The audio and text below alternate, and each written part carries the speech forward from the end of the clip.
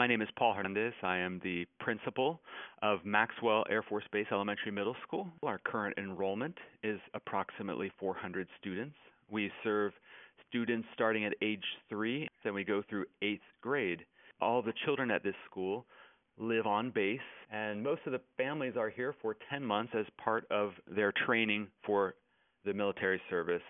Department of Defense schools are probably unknown to many people. We have schools in the Americas, in Europe, and in the Pacific, in Asia. We have some challenges and similarities that most schools will face. We have a variety of students. We have curriculum that we have to follow.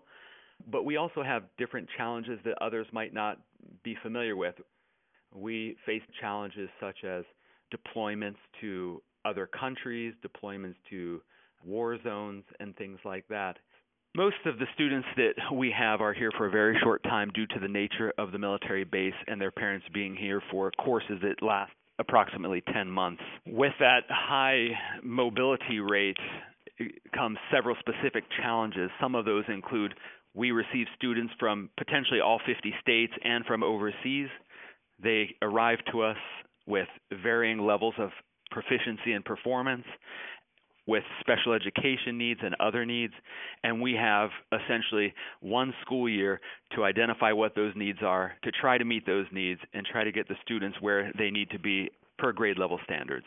To address some of these challenges, we have structured our school with a couple of basic principles. One was a mind shift among our teachers to accept the fact that we are going to have to start over every single year. We also recognize that because of the nature of so many new students all the time, all year long, and every year, we needed to increase time for professional collaboration, and so we have built that in on a daily basis.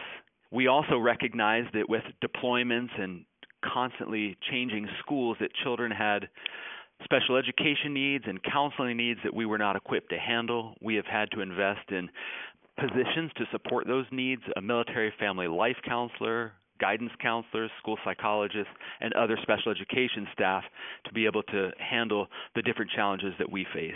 Our PLCs have been extremely vital to our success.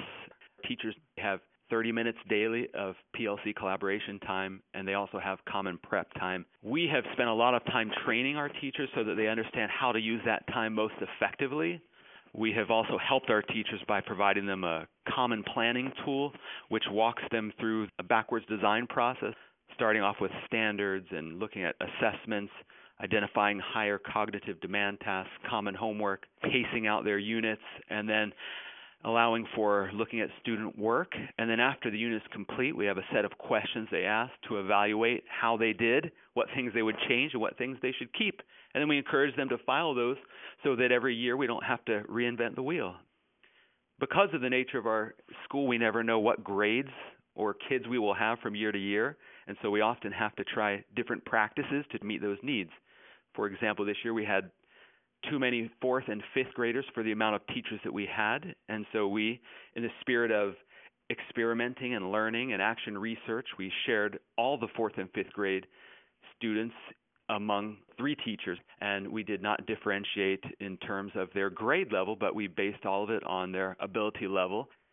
We have a small school, and so sometimes our teams are normal teams that you would expect, a kindergarten team, a first grade team. Our middle school is even smaller, and so we have 2 math teachers collaborating that don't teach the same course. We have our ELA and our social studies teacher also collaborating together, an elementary health and PE teacher collaborating with a middle school health and PE teacher.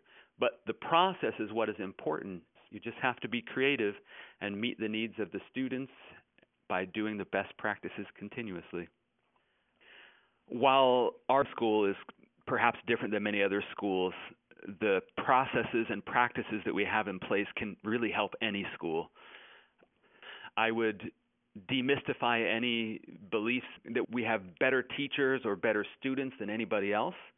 We simply are committed professionals who have identified some things that work really well, and we have been undeviating in our commitment to doing those things repeatedly and regularly and efficiently.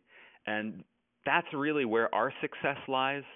Ordinary people doing best practices and the right things for the right reasons all the time.